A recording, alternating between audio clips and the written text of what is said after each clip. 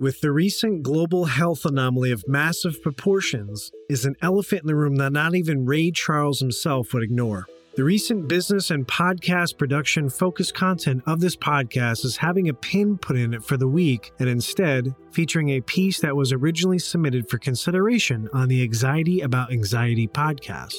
The overall underlying message, focus, and narrative of the contribution was so heartfelt and meaningful that I've decided to rework the timelines of the original content to feature this episode instead at this time. It's something of a light that is needed in what is seemingly a very dark world right now. Thank you for taking the time to check it out and to listen. Here we go. Podcast time, everybody. Mike Tech Studios!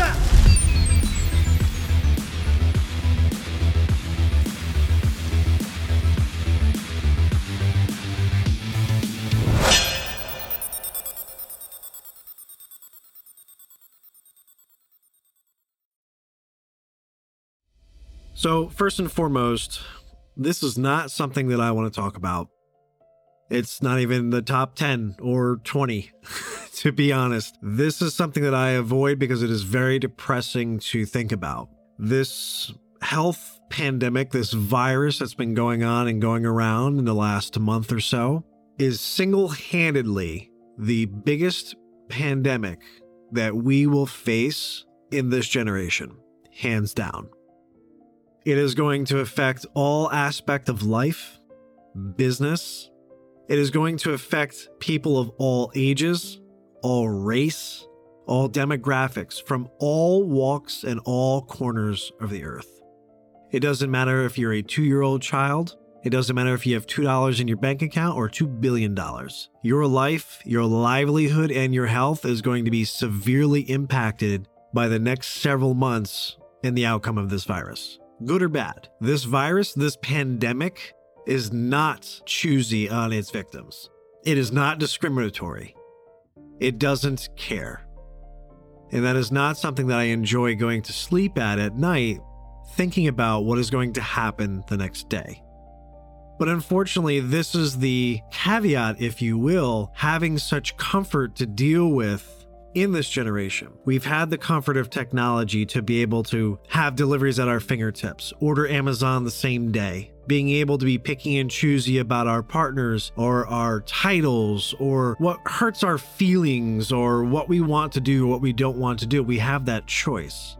That is something that has evolved in no more than probably 20 years to be able to have that privilege, to be able to have that ability to do that. And being a 90s baby myself, well, technically 80s, but living through the 90s and 2000s, I am very grateful for technology. I'm very grateful that it is able to connect us for business, for our families, for those that are touring overseas. We're able to see our kids, our grandparents, our aunts, our uncles, our moms and dads, our students teaching remotely.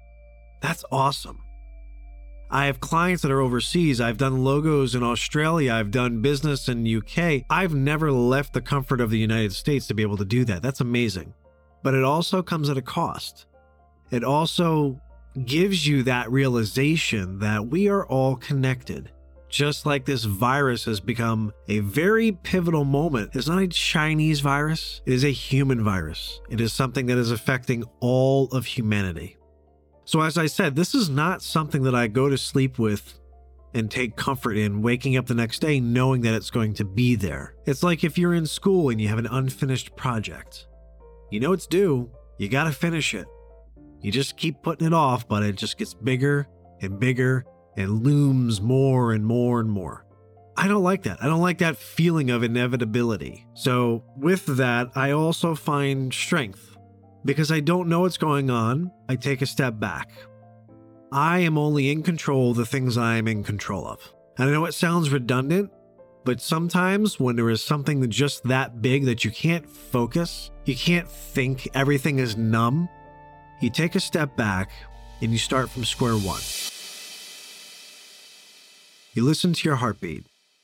You control your breathing. You keep your focus the best you can. And from there, one step, and then another, and then another. and then maybe breakfast. But after that, what am I going to do with the time that I have? That is a question that everybody is asking themselves from age 10 until whatever time that they take their last breath in this lifetime. So before or after this pandemic, life is short. I think that that is a very, very highlighted reminder in this time. It doesn't matter where you go. It doesn't matter what you do unless you become part of AI. You at some point are going to pass from this world. This is not going to change on your day-to-day basis. You come into life, you have a time frame when you were born. You do not have a time frame for when you pass. So as far as for business, my background is in design. It's in marketing. It's in the crafting of storytelling. It is in podcast production. It is in creative development. It is in business support. The majority of what I do has been severely impacted by this pandemic. Again, the ability to do face-to-face business has been put on hold until further notice. Folks physically cannot see each other or stand within 6 feet of one another to do work.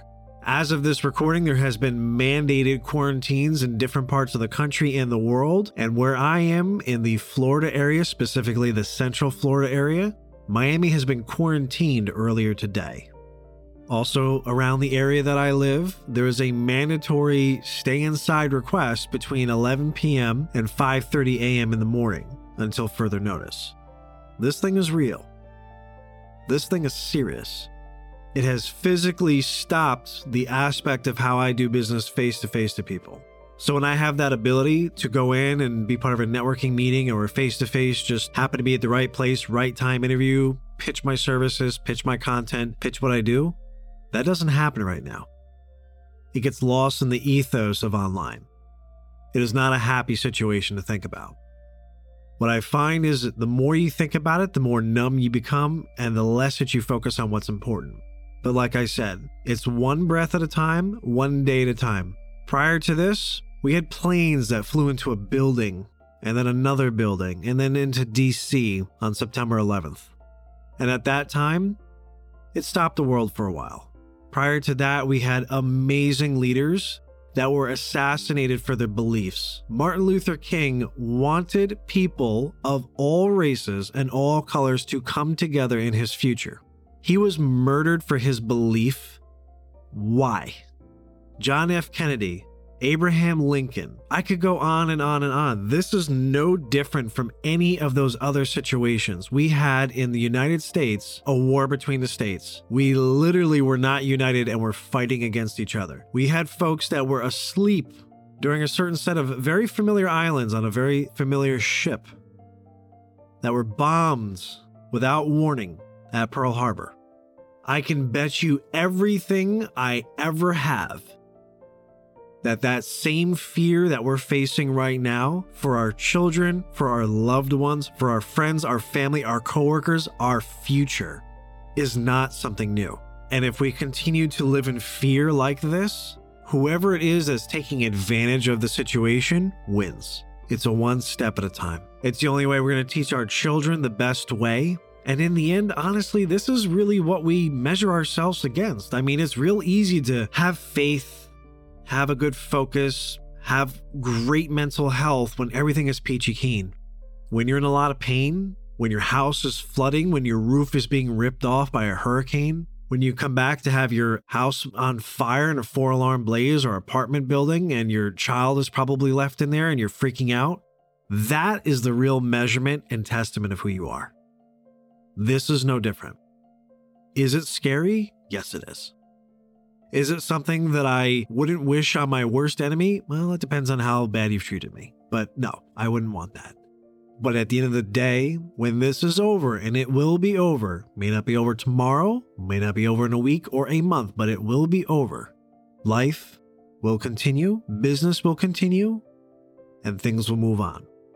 What you need to do is find one thing every single day that can keep you going for the next day. You can call it hope, you can call it faith, you can call it a Reese's peanut butter cup. I don't care. As long as it gets you mentally, physically, emotionally, and spiritually focused to the end goal, not just for you, but for everybody else involved in this human race, you, my friend, have been successful. So all I can say is, look, you don't need that amount of toilet paper. Check on your elderly friends, neighbors, family members. Just say hello. Call them. Text them, email them, let them know that you're thinking of them. Money's going to come and go. Toilet paper is going to come and go. I want to see what all these people are buying 17 years worth of toilet paper for. I want to see where they're going to store all this stuff when it's over. But how much would you give to get 5 more minutes with maybe your mother if she contracted this virus, or maybe your daughter, and you knew that those are the last 5 minutes that you had with that person?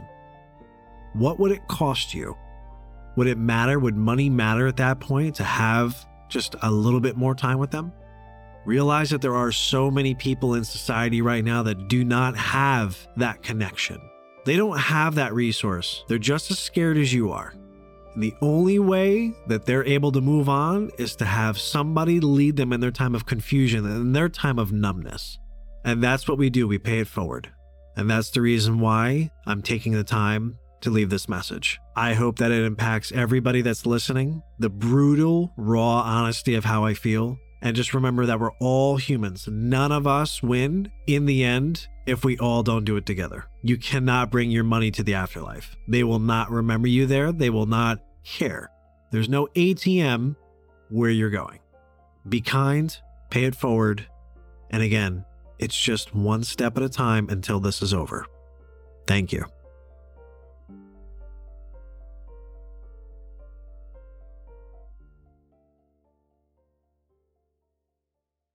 In this time of need, if you are able to, please consider donating your time, your resource, or financially to organizations that are in desperate need of your support. If you are local to the Central Florida area, please consider donating food to the Central Florida Food Bank. The recent health pandemic has also drastically reduced available blood supplies, so please donate blood where safe and where possible. Support local businesses that are fighting to stay open by supporting to-go orders or buying gift cards or vouchers. Many businesses are on financial life support as it is and will be forced to close due to the overwhelming overhead and lack of business at this time. If you cannot, at the very least, tip. Be kind to those who are working, delivering, patrolling your cities, fighting your fires, watching your homes, caring for your children, your elderly, your sick, and your loved ones. Many of them normally do this on a day-to-day operations, but they are doing this as their duty and physically putting their well-being on the line right now more than ever. Otherwise, please visit globalgiving.org to donate towards the Coronavirus Relief Fund. Donations will make an immediate and lasting positive impact during one of the most challenging times we have collectively faced in our lifetime. You can also donate to UNICEF to keep children healthy and safe during this global health emergency. Learn more about the work UNICEF is doing at www.unicefUSA.org. That is unicefusa.org. Thank you all for your time and for your support.